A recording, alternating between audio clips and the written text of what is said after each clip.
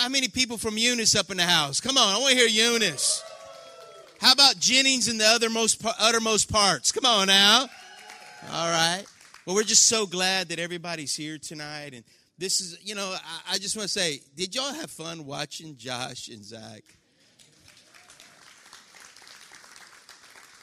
I told Mark he needs to bring them on the road. But, tonight, I'm not going to be long, but we're so excited to have Mark and Melissa here because they're part of our family. They actually go to our Lafayette campus there with Pastor Jacob, who's my pastor. And I'm so excited that we're going to have a couple that actually has the perfect marriage to come teach all of us imperfect people how to have the perfect marriage. There's no pressure on them at all because they're perfect. And so they're going to tell us everything that we need to do because they never had to deal with it. So, yes. But you know what? We're so glad to have. Come on, let's give it up for Mark and Melissa tonight as they come and just share with us. Come on, come on. I like it. Let's give them.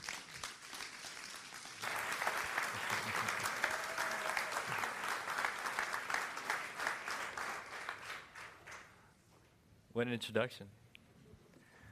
Well, it's nice to see so many unfamiliar faces. We were driving here, and I was talking to Melissa, and we actually talked in the car a little bit. And I said, guys, it's just we've never been here before. I just didn't understand why you'd never been here before. So we're still thankful that we've been invited, Pastor Bubba and Tracy, to invite us here to be with you guys tonight. And I didn't realize Pastor Bubba was a liar until just now. Yeah. Well, now I know for sure that he's not a perfect person. But he told me that before he said all that. We're going to share with you guys tonight about us a little bit. My wife's going to really give us an introduction. But just thank y'all. Thank y'all for having us here tonight. And we do have a few people we do know here tonight. So thanks for being here to support us, and your prayers are very welcomed. Melissa's going to tell you a little bit about our family in an introduction. Well, we don't have the perfect marriage. We've been married for 12 years. Last Sunday was 12 years. And we've been happily married for 6. Well, if you ask me, it's about 8. I didn't realize those 2 years, though. I wasn't aware. Right. So we've been happily married for 6 or 7 years. So we're a blended family, and that's all of us. There's 7 of us total, and just a little bit about our background. We have a 19-year-old that doesn't calculate right. We've been married 12 years and have a 19-year-old. So I was in a previous marriage. I was married before in a 6-year abusive marriage and had 2 children in that marriage, and then met Mark, and this is where it gets real pretty because you have a lot of baggage in 6 years of yuck, and so you got a lot of trash bags you're carrying around with you.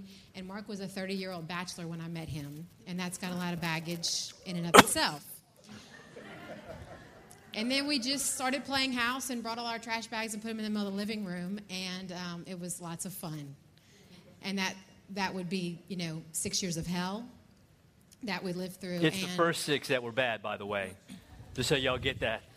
The last 6 is the good stuff she's talking about. So, but in relationship and in trying to begin to do life, we started, that's our baby. Her name's Evan, and she's 5. We started to destroy each other and ended up in counseling and then in the orange chairs at our Savior's Church. And Pastor Jacob got a hold of us and shook it all out of us, I guess. So we've been a work in progress. And actually last weekend, that's our oldest. Her name's Cameron. She voted this year for the first time. And this is Elena, and she's our oldest together, and she's 10. She's Mark's mini-me. And she's then our middle one is Rye Grace. And I don't know if y'all saw our son, but yeah, there he is. That's Bo. And my 2 older children consider Mark their daddy. So God has really blended our family in just a very sweet way. In fact, when Cameron was on homecoming court, Mark is the one who walked her down on the field That's who she wanted to be with her. So Pastor Jacob used this analogy last weekend. I thought, oh, that's so perfect. He talked about, he was asking all the guys if anybody had ever bought a diamond.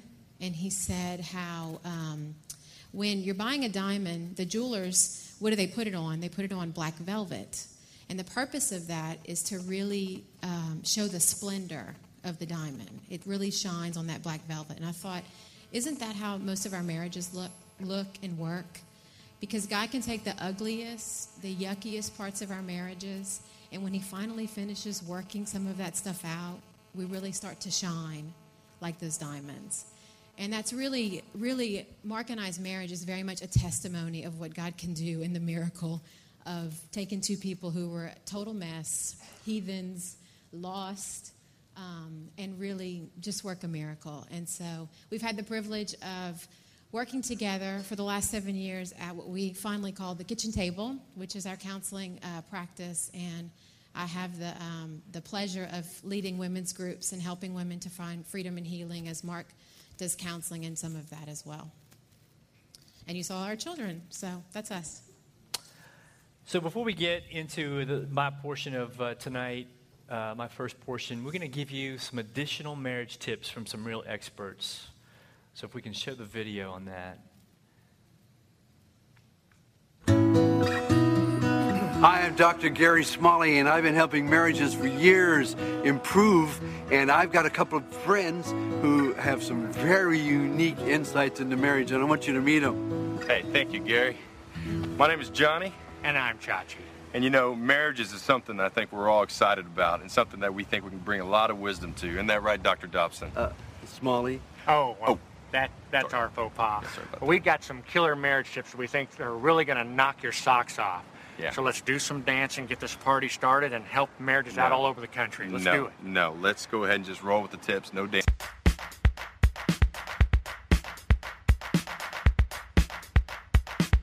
When you get the chance, finish your wife's sentences For her. Yeah. It's important that she knows that you know where she's going with a particular thought or sentence. Yeah, this says, I know you, I love you, and you're predictable, but in a good way. When on vacation, have fun, but make sure your wife knows exactly how much this thing is costing. Now remember, allowing her to feel guilt can actually be a good thing. Right you are, because GUILT is actually an acronym for Good Financial Stewardship. No, that's... Yeah, it is. No. It is. That doesn't make It is, sense. it is, it is, it is, it is. Does not make sense. It is. When you're in an argument, it's key to use the time that your spouse is talking to come up with what you want to say next. So it goes like this. You speak, and then while she's speaking, you think, and then you speak again. And that's how the killer comebacks happen.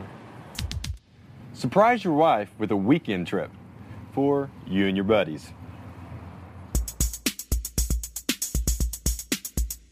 Husbands, doing this will help her see that you're taking care of your needs. And taking care of your needs will give you the ability to take care of her needs.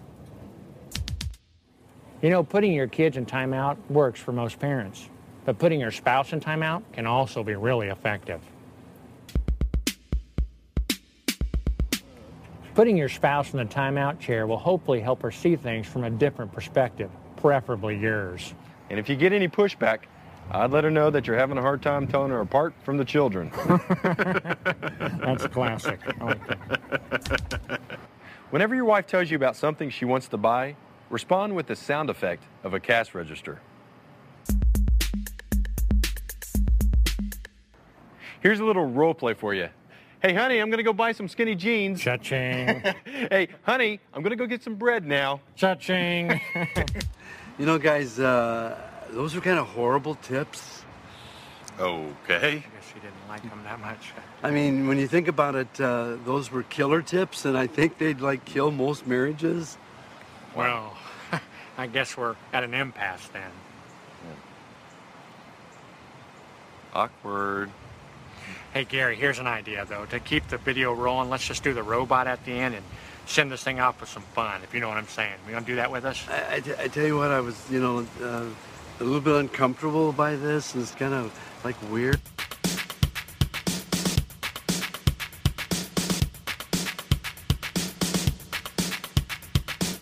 Give him a hand.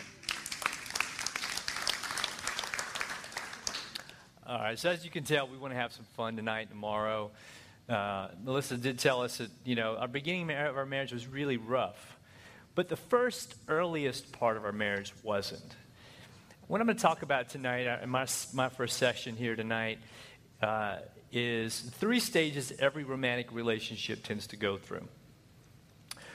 And it usually lasts somewhere between 6 months. And you guys you got your flyer, you got your brochure, you can probably follow along. What I'm going to cover tonight, my first part, is the 3 stages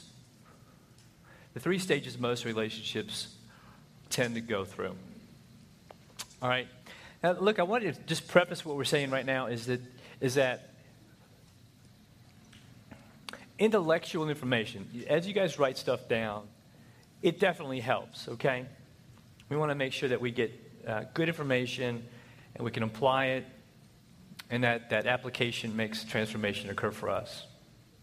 I really believe that healing is the thing God's doing lately, and it's, I know for Melissa and I, the first 12 years that we've been around, there's been a lot of information given, and the Word of God has been strong, and we've experienced a lot of information, but so many of us know a lot of the Word, but we just still find ourselves doing a lot of the same things. So this weekend is going to be beyond just information. Okay, so I just want to preface that before we go into this. So 3 points.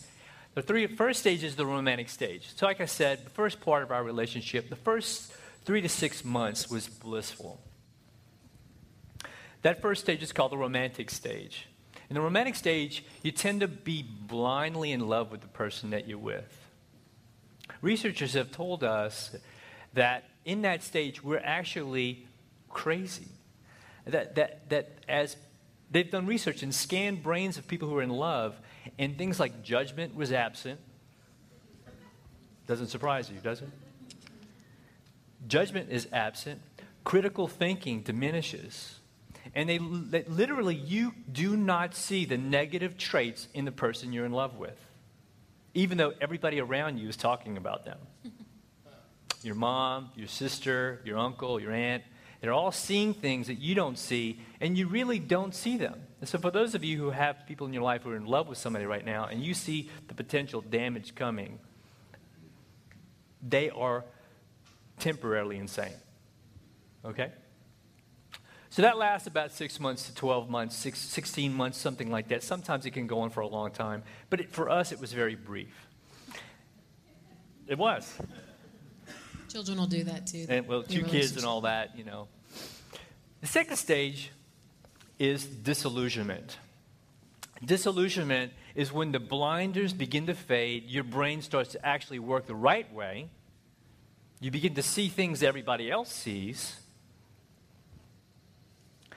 but you become disillusioned. Most of the time when we're at this stage, we break up. God has a trick that he plays on us, however. And the trick is usually the romantic stage lasts long enough for us to be committed either in marriage or we get pregnant. Some of us, we've got pregnant out of wedlock. Okay, and some of that happened with whether you were romantically involved or not. Okay, some of that happened too. But at that stage is when we begin to realize our spouse isn't God. For Melissa and I, when we were dating, when we were in that early stage of a relationship, and there was romance, and there was interest, and there was a lot of heat, and there was a lot of excitement, and when we hit the wall of reality, it was like God woke both of us up. We had been hurting each other deeply, in addition to having been hurt already, and began to be open to the possibility that God was there, that God was something real for us. At the time when we were dating, we had no relationship with God whatsoever. We had put our faith in a better life, in the potential of a future spouse that would basically fulfill all of my needs. And many of us in that romantic stage believe that if we would just find the right person, all of my problems would be solved. And you'll see this in people that you know who go to relationship to relationship to relationship, and they're chasing that. They're chasing to be fulfilled, finally fulfilled completely in a way that they know that they're missing something, and they believe that the right person will complete them. That's Hollywood. That's a fantasy. That's Disney World. It's a part of the truth, but it's not the whole picture.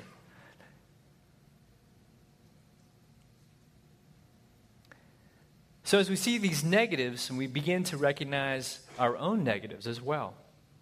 So as Melissa and I are dating, I begin to realize that there's something wrong with me.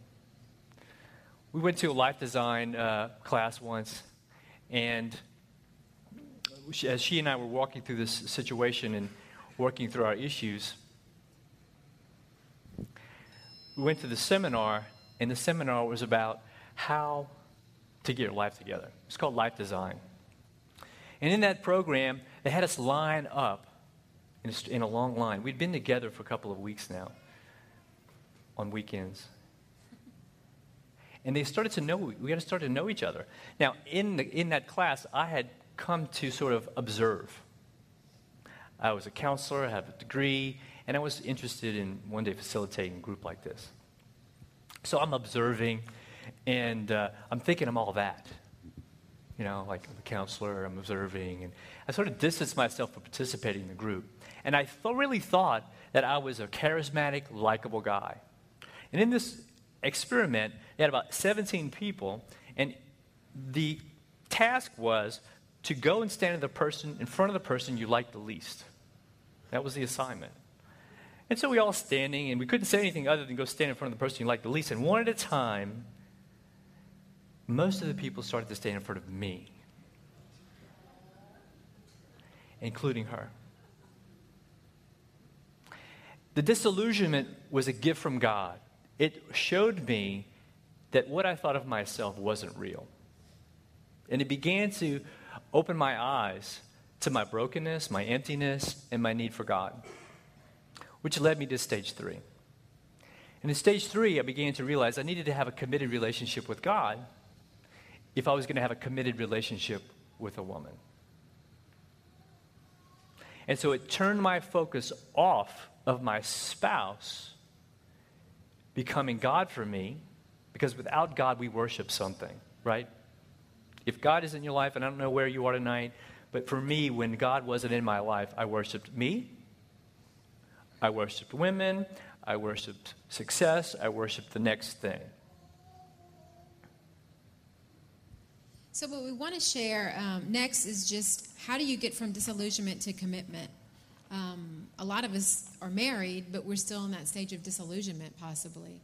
And so we want to just share a little bit about that. And the first point about that is to realize that it's not a mistake that you're with your spouse. What we find is that we tend to be attracted to what's familiar. So you know how they always say that we marry our mom and dad? You married your father, you married your mother. Well, it's kind of true because as, you know, little girls, little boys, we love our parents the most at first. And they are what's most familiar. They are what's comfortable. They're what we know. Even if it's dysfunctional and unhealthy, it's what we know. And it's what we are most comfortable being in, even though that's not what we think we want. So a lot of us left our home saying, I'm never going to be like that, and I'm never going to marry someone like that, and then I turned around and I did. And it's because of that, because we're attracted to what's familiar and comfortable. And that's not a mistake, because God's going to work that out. That's his design. Another thing about realizing your spouse is not a mistake is also just to recognize that we are attracted to our spouses to finish the unfinished business in us.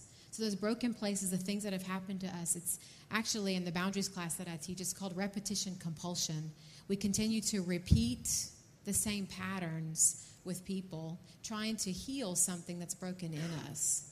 And so God designs marriage that we're attracted to people who may not be real healthy for us at first, but it's his design to work that out of us and to get us healthy and healed. So we keep looking to our spouses to resolve the conflicts from our past when really it's God that's going to do that. But our spouses are not a mistake. They just help us to see what the problems are. So, guys, marriages don't fix problems. They just expose them. Before I met Melissa, I was a single bachelor, she talked about, 30 years, clueless. There's nothing worse than a guy. In fact, the studies show this, that there's nothing worse for a mortality rate for a man is to remain single his whole life. Studies show that it's pretty much equivalent to smoking 2 packs of cigarettes a day. It's true.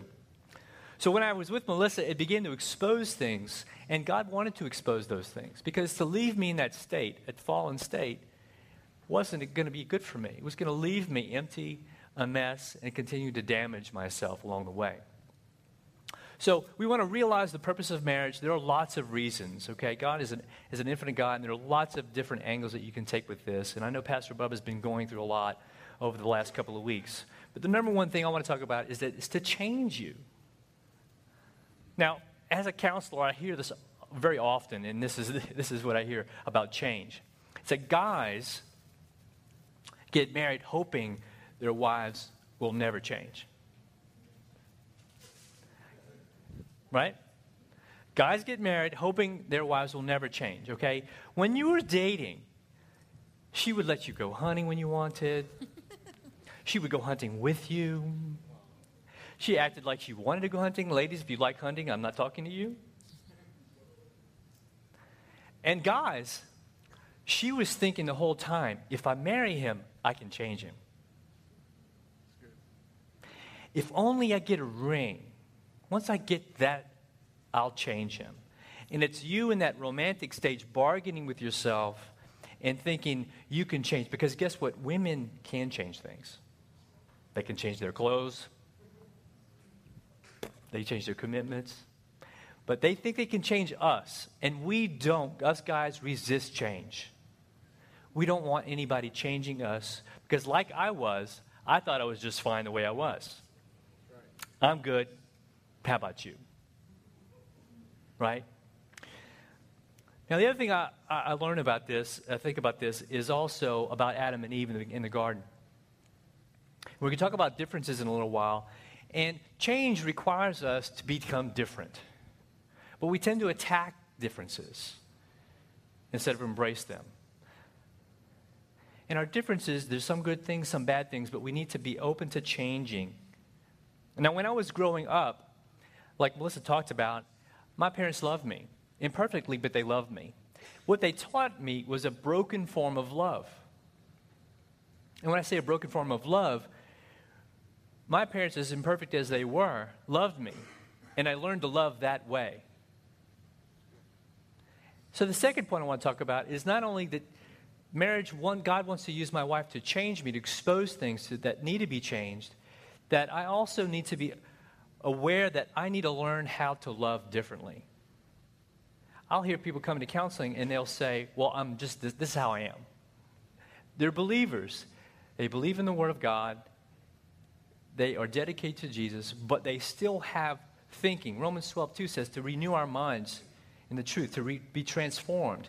There is a change happening in all of us.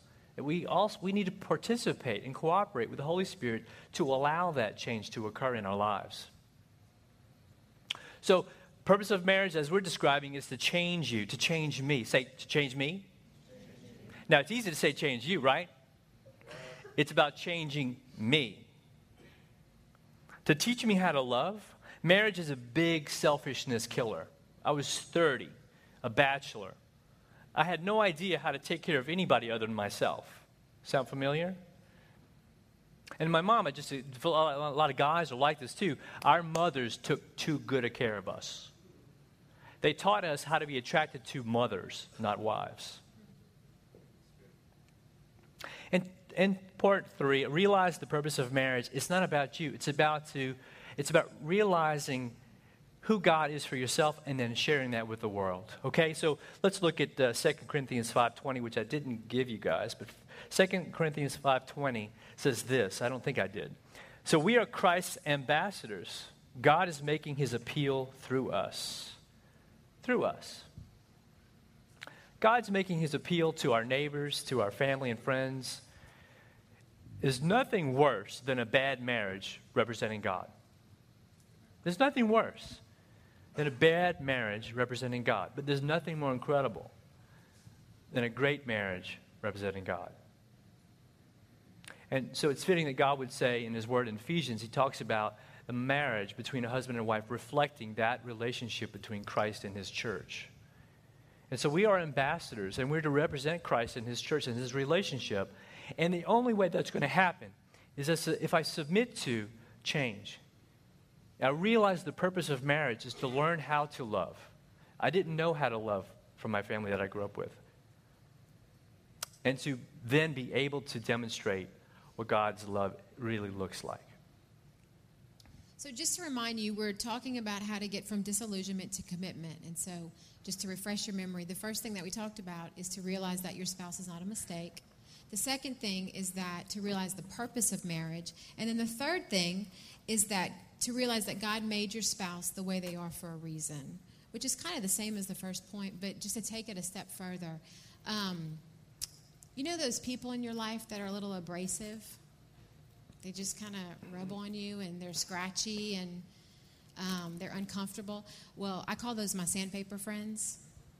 And they're necessary. They're very necessary. I don't like them. I wish that God didn't make them.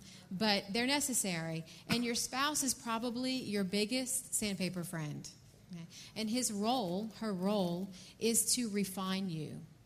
It's to round out the rough edges. That's what sandpaper does. It gets rid of it, makes something very pretty and soft and smooth and beautiful. Okay? And so we need sandpaper in our lives, and our spouses are that. Because, you know, I was laughing the other day. I was telling some of the girls in the Boundaries class I'm teaching right now that, you know, the world gets the best of us, but our spouses get the worst, and they really should get both. They should get the best and the worst. They see the ugliest parts of us. I mean, we just kind of let it all hang out at home, okay? And that's the stuff that God's trying to sandpaper off of you. And he uses your spouse in that way to refine you. They also fill in the gaps for your weaknesses. God made your spouse to fill in the gaps. Where you lack, your spouse, they got it going on, right? And where they have it going on, maybe, or vice versa, whatever that is. But whatever you bring to the table, they probably lack in, and vice versa. And so it's a really a sweet thing that God does, that he gives us someone who complements us, who finishes the work, that completes us in such a way.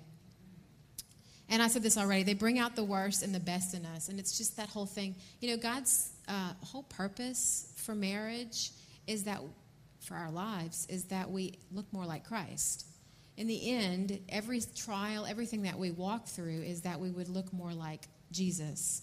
And so your marriage is one of the biggest tools God uses in your life to make you look more like Christ. Because it's about responding the right way. It's about accepting each other, unconditional love. There's so many things that we learn in marriage that we don't learn in any other relationship on earth.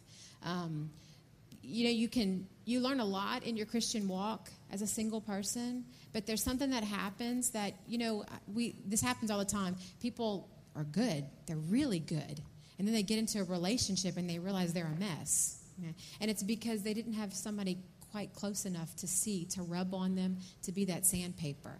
And that starts working that stuff out of you that maybe you didn't even know was there. And that's God's design for marriage, is that, and a lot of times people get in that disillusioned state and they feel like they're with the wrong person and this is just not good anymore. And really that's just God's design. He's just working it out of you, because at the end of the day, at the end of that season, you look a little bit more like Jesus. So as we look at going from disillusionment to commitment, there needs to be a greater degree of understanding. So we're going to go into the next part about gender differences. God says in Genesis 1:27, God made them male and female, and he made them in his own image. It's interesting to notice in Genesis, after the fall, Adam and Eve, the first thing that they covered was what? It was the thing that Okay? It was the thing that made them different. The first thing they covered was what looked different about the two of them. It's the first thing they covered. And when they covered each other, what we believe and what we're talking about tonight is that we began to be making each other wrong, criticizing the parts of us that were different, the parts of us that we no longer understood. And I can imagine that Adam and Eve must have known each other in such a way that there was no conflict. In fact, it says that they weren't even aware that they were naked. They weren't aware that the differences made a difference that created any kind of conflict in their relationship. Does that make sense to you guys? So we want to do tonight, and that we are different. And now society wants to tell us that we're all the same.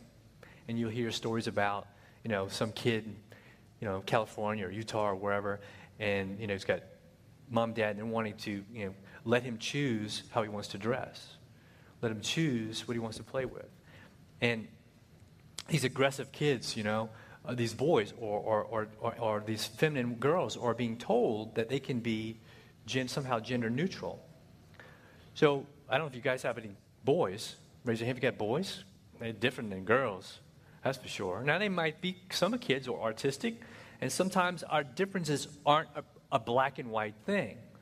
So sometimes you may act in a certain way that might be considered feminine, but it might not really be that you're a girl. You just like art, as an example. Does that make sense? So there are stereotypes we're going to talk about and differences here. So, and also in 1 Peter 3:7, it says, husbands must treat wives with respect and equal heirs of God's gift of new life. So we're different, but we have the same birthrights. I might be able to do more push-ups than Melissa, but that's about the only. So what does that mean? Well, it must be some purpose, right? There must be some purpose for that. So also what we'll do is we'll make not only each other wrong for being different, we'll have competitions about which is better. Okay?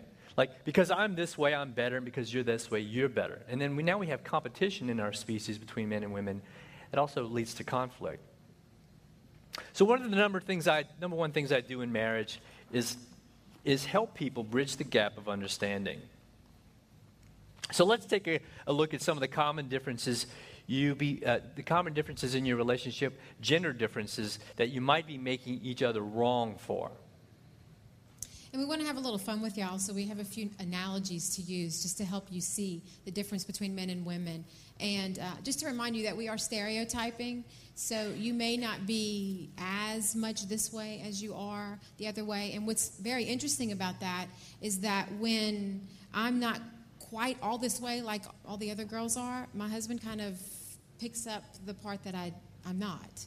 So we tend to balance each other out. Even though these are very much stereotypes, we do tend to balance each other out when, and the example we're going to give, like multitasking, single tasking, the husband may be more of a multitasker if the wife is more of a single tasker. So we just kind of balance each other out when it doesn't quite work in the stereotype.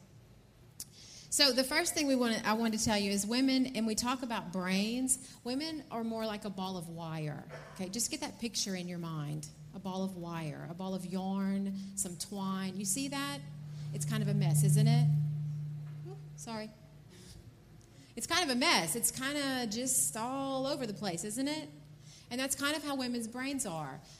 Not literally. I mean, they look real nice and neat. But just the picture of how we think. Everything's attached to everything else. Everything means something, and we remember everything, right? And we can bring it up in the next argument that we're going to have with you. We can remember everything from the 12 years we've been with you, and then we bring in all the other stuff that wasn't about you and bring that into the argument too. Yeah, that's how she can remember. It was like, 6 years it was bad, and I think it was 8 years was good, and that whole thing. And women need to talk about everything. And one of the reasons that we do remember so much is because memories are attached to emotions, and we are emotional. And everything we do has an emotion attached to it. That's why our memories are so good. Because when you take something, an event, and you burn to it an emotion, you remember it. And so that's why it's this crazy electric just going all over the place experience that you may have with us sometimes, especially on those weeks of the month when things are a little bit more escalated and exciting inside of our bodies. That ball of wire is just electric, right? So while women tend to be like a ball of wire full of electricity and emotion, men tend to be more like boxes.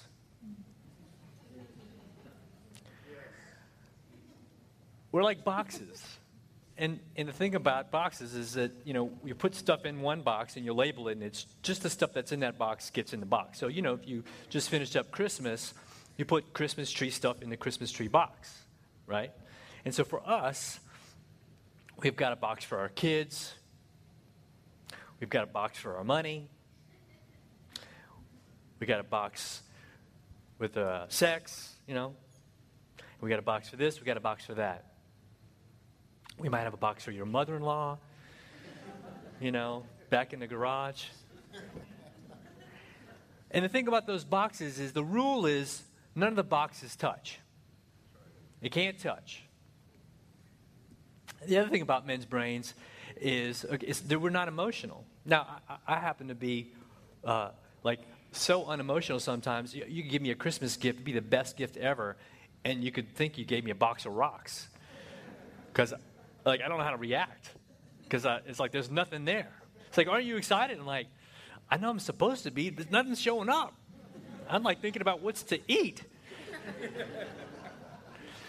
So men's brains are like boxes. The rule is nothing touches. And the thing, ladies, is you need to know a secret about us guys. There's a box you don't know about, but you've seen us in it. And we call it the nothing box.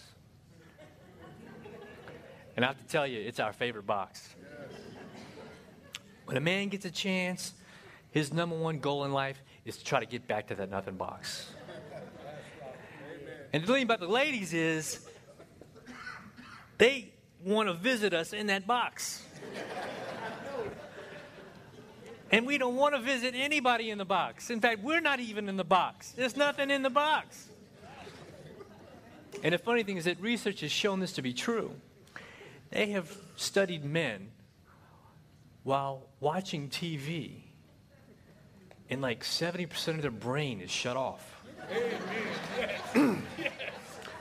And the men in the house said, that sounds like a lot of fun, to do absolutely nothing. So this is an interesting concept. So what ends up happening is my wife will see me in the nothing box, and there's nothing that upsets a woman more than seeing a man doing nothing in the nothing box, right? Now, see, since I can be in the nothing box, I assume she must also need a nothing box.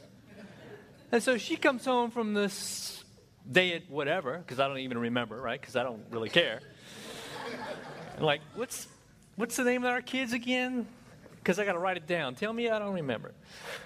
She'll come home, have a rough day, see me hanging out, know I had a rough day, and she thinks I need to talk about it. I want to be in the nothing box. So one of our favorite boxes is the nothing box. The other one is called a cave.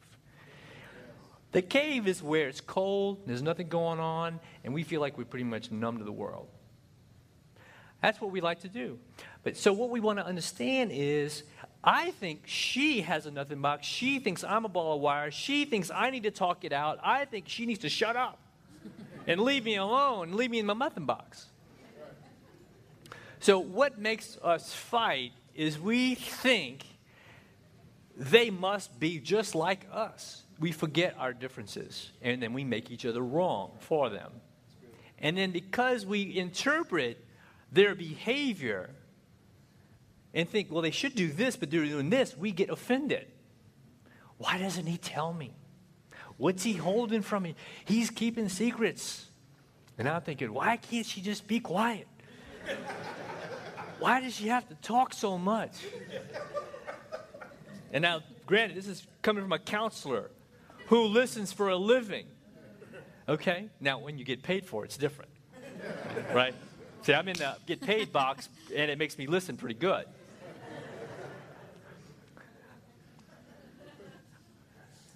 So another thing about women is that we tend to be multitaskers. And, I mean, just think about your day. You get home from work, it's 5 o'clock, and she can cook dinner, change a diaper, move the laundry, paint her toenails, talk on the phone, deal with some kid screaming in the back, put a kid in timeout, and plan lunches for the next day, all before 6 o'clock, and have dinner on the table. Amen. How about that? Amen. I am woman, right? Hear me roar. Meanwhile, we're in the nothing box. Amen. So we're really good at multitasking. Women are multitaskers. Mamas, we can do it all. We really can. And we're very good at it. Most of us are very, very good at it. And we expect them to do the same thing. So she multitasks, therefore she thinks I should multitask.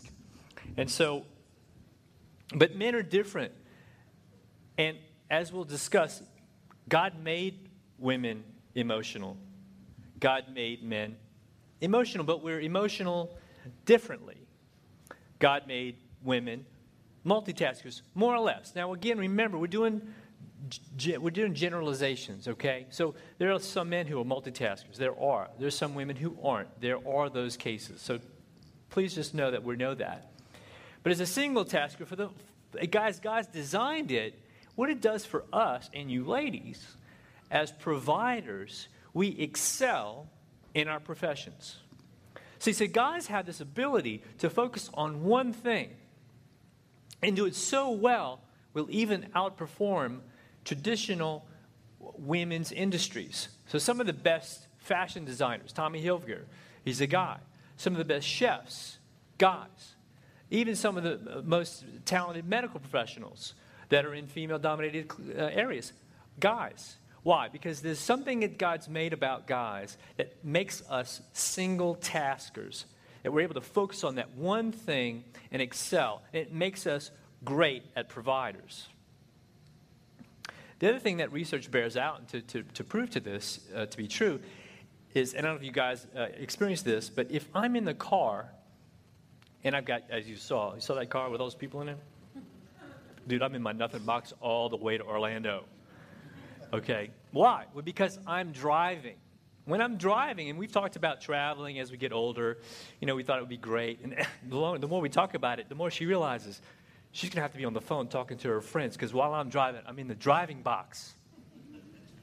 And while I'm in the driving box, I literally can't hear her.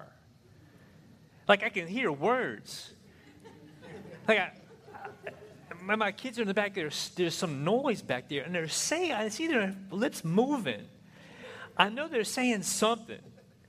I keep I'm looking, and I gotta be I'm driving. I cannot really. So research shows us that when men read, and some men don't, some men do, a few guys read, but when men are reading or doing things that take all their attention, they're partially deaf. They've studied this. So, ladies, it's not that your husband is ignoring you. When he's focusing on something, okay? Sometimes it's the TV, I get that. Well, when he's focusing on some task that's got his attention, he really can't hear you. He's not ignoring you. He's not blowing you off. And then when you come up to him and you assume that, and then you give him the third degree with that look like they were talking about, he's like, what? Wrongly accused, and then it gets him upset, right? So all you got to do is get his attention between, commercial breaks. All right? Get his attention, give him some time to reboot his listen to you part of his brain. Okay? Might take a few seconds, so that he can listen. Listen, men will pay attention. We just need the transition time. Get us over to the listening box. Okay? Make sense? Which is why it's so important that you repeat yourself. Huh? Because he didn't hear you the first time. What'd you say? So be sure that you repeat yourself. So another thing about women that's different from men is that we like to communicate details. Okay, we're all about the details. So, look around at the women in the room and notice all the details. Notice the details on your wife. Just look at her. Notice the details on your wife. She has earrings on and lipstick, and maybe her toes are painted, and maybe she's wearing a scarf, and there's lots of details about her. We love details. We just do. I took my daughter, my oldest is almost 19, and there's a boy right now that she's kind of interested in. And so we went and had lunch last Sunday, and we spent 2 hours talking about the boy. And it was fun. It was fun. What 2 hours. What color is his hair? I don't know, but she does. Oh. But there's all these details that we have to tell, and we think that you care about the details too. And when you were dating, you made her believe so. Because you put your best foot forward, and you learned how to, and she talked for 2 hours on the phone, and while you listened, and you fell asleep a few times and woke up. But she couldn't tell, and that was good. On the other hand, guys, we don't hold on to details. And part of this is because our brains are different, and they're wired different. Men's brains are actually compartmentalized. There are actually 2 boxes in a man's brain. That's it, just 2 boxes, ladies. There's a right box and a left one. And the thing is like we talked about, those boxes don't touch. Well, those 2 parts don't touch either. Okay? One side is the emotional brain, and most of us guys ignore that. We think it's pretty much pointless. Then there's the other part of our brain, which is the intellect, the logic. That's the part of us that makes money, gets things done, focuses on tasks, and it helps us to walk through life and make provisions. So there's a reason, but we don't hold on to details because we don't have the same kind of emotional brain that they do. So it's the emotions that create the memories that create the details that we hold on to. Okay? Now, women tend to think of us as we just don't care. Right? Well, it's true, we don't care. But part of the reason we don't care is because we don't have the brain that makes it possible to care as naturally as you do. It takes more effort for us to care. It takes more energy for us to care. Now, it doesn't mean we don't love you. We're going to talk about how God helps us with this issue in a second. So men, we compartmentalize, we talk about the basics. We don't hold on to details. And let me just give you a quick scenario that might make sense. So phone rings. I answer the phone, which is odd. It's like why am I answering the phone? Because I'm supposed to be in the nothing box. But I answer the phone, and it's somebody telling me that they had a baby. Such and such had a baby. I'm like, oh. And I'm saints are playing. I'm like, oh, that's nice, a baby. And they're like, hello, are you there? I'm like, oh, yeah. Yeah, oh, single tasker, right? Oh, they had a baby. Great. Oh, okay. Oh, awesome. And then so I go back to watching the Saints game, right? Why? Because man's brains get so focused on one thing, it's hard for us to go back to that box and then get back to this box because we're so stimulated, we're there. And so later at dinner, my wife says to me, hey, why didn't you tell me Sally had a baby? I'm like, Sally? Who is Sally?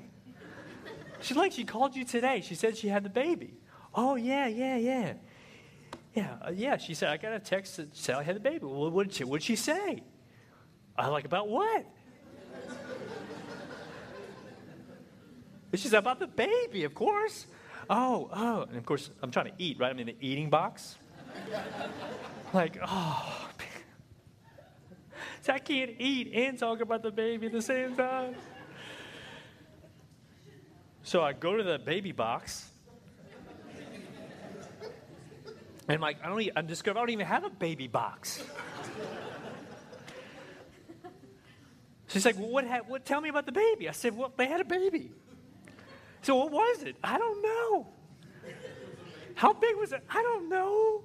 20 pounds. I don't really know.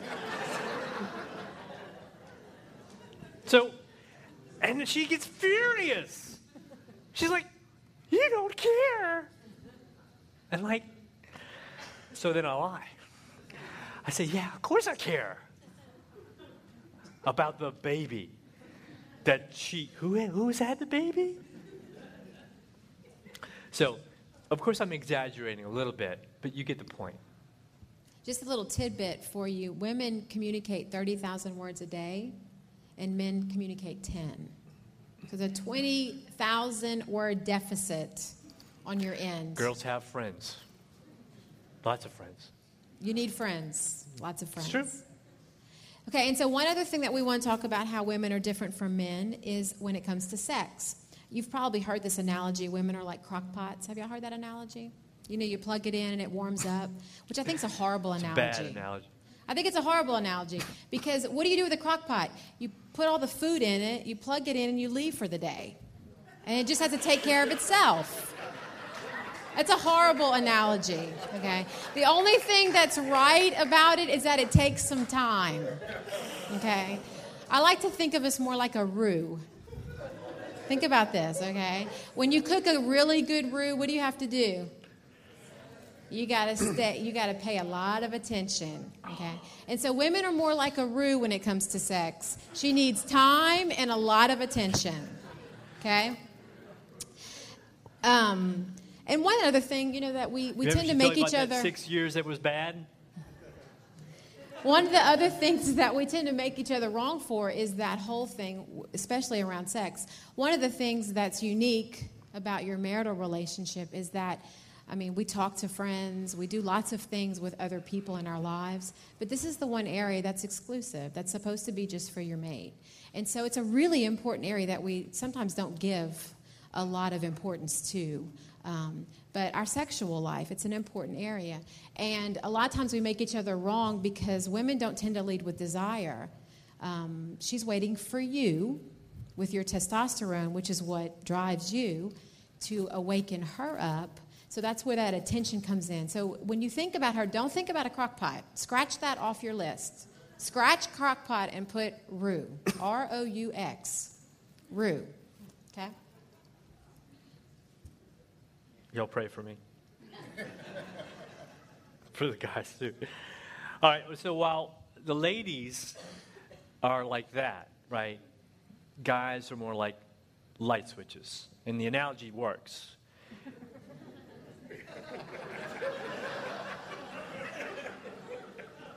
I mean, all you really need to do is show up. I don't need any attention, praise. Just show up, don't have any clothes on, we're good.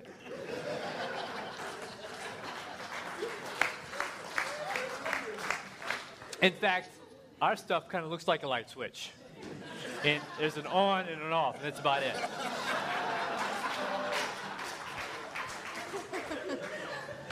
Man. Right. We can say sex in this house, right, Pastor Bubba? Right. All right, baby. Amen.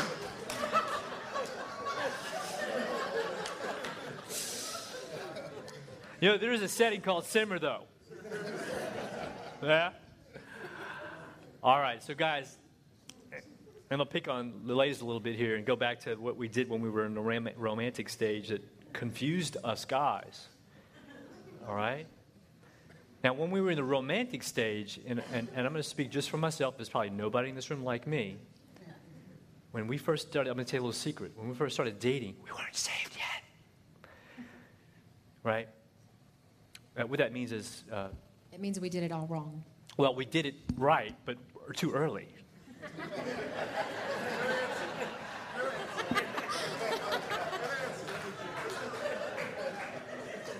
Amen! Now I say that. So in that early stage, guys, they lied to us because what women and men tend to do is we give up front what we know each other wants to get what we want. You see, early on, we're selfish creatures, still today selfish in nature, and we pretend to be something that we're really not. See, early on in our relationship, the sexual desire that I had was what was driving most of my interest. Okay? That's the way God has made men. I mean, if men don't have testosterone, I mean, they've done this for in the military. They do this with insane asylum places. They'll inhibit a man from having testosterone so that he doesn't act out sexually. So our sexual desire, testosterone, is what drives our interest on a prime level, to be interested in women, okay? Let me explain this before you get mad at me. You're already mad at me. It's okay. I'm used to it. So early on in our relationship, this thing was going on between her and I where it seemed like she had a bunch of desire. Because she would make herself available sexually without a whole lot of time and attention and romance and all those kind of things. I mean, you just show up. What it was on some level, women are doing that because they don't know how else to keep a guy around, right? They're thinking, I got to do this to keep you. And that's the world's way of thinking, and it doesn't work. But we didn't know that yet. But what testosterone is supposed to do is to motivate me to be nice to her. But early on, and the culture teaches us, I don't have to be nice to you. And that's what porn does, by the way. Porn interrupts that whole system. It means I don't have to be nice to you. I can go do it over here and it just be all about me. And then we don't learn how to love. Remember, one of the purposes of marriage is to learn how to love. Well, one of those learnings is to learn how to be a lover as well. To be a lover. So that testosterone is a driving force that reminds me to warm her up. Because God commands us to love. You see, it's not natural. For the women, it is, and you get mad at us for it. God didn't command women to love their husbands, only to the men, right? He commanded the women to submit to the husband out of respect. He commands what we can't do. We expect each other to do things naturally in the other that I can do naturally, and then get mad at each other for not being able to do it. And so the ladies will throw us under the bus because we're not naturally lovers to them. And then we'll throw them under the bus because they're not naturally leading with all this desire. It's my job to initiate intimacy with her, and God makes that happen by providing within me testosterone so that I have that interest. And in reality, if God hadn't put testosterone in men's bodies, we would never come back from hunting.